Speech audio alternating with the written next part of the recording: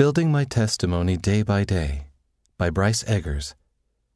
I realized that a testimony doesn't come because you set a yearly goal. One year, I set a New Year's resolution to read and study the entire Book of Mormon. I wanted to gain a rock-solid testimony of the book and the gospel. However, sticking to a schedule was harder than I thought, and I soon became overwhelmed and discouraged. I lost sight of my original goal to gain a testimony, and I stopped reading altogether. The next year, I was setting goals again.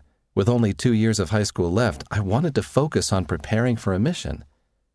I knew that in order to be a successful missionary, I had to study and gain a testimony of the Book of Mormon. But I remembered my earlier attempt and was overwhelmed by that task.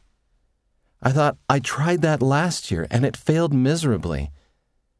Reading the Book of Mormon began to feel impossible. So I said a prayer. A calm feeling washed over me, and I realized then that gaining a testimony isn't a yearly thing. You can't set a huge goal to gain a testimony and then just expect it to come by the end of the year.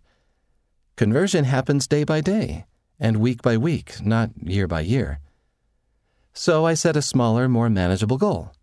Every Sunday, I would reflect on my week, setting short-term goals to help read the Book of Mormon and improve my testimony, and realigning myself with my end goal, which was serving a mission. Most of my goals were really small, like reading earlier in the day to be more attentive or changing the way I marked my scriptures. But I saw an impact in my life.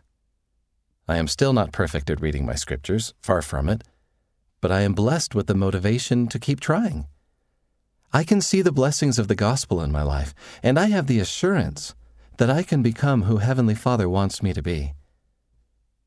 End of the article, Building My Testimony Day by Day by Bryce Eggers. Read by Wes Nelson.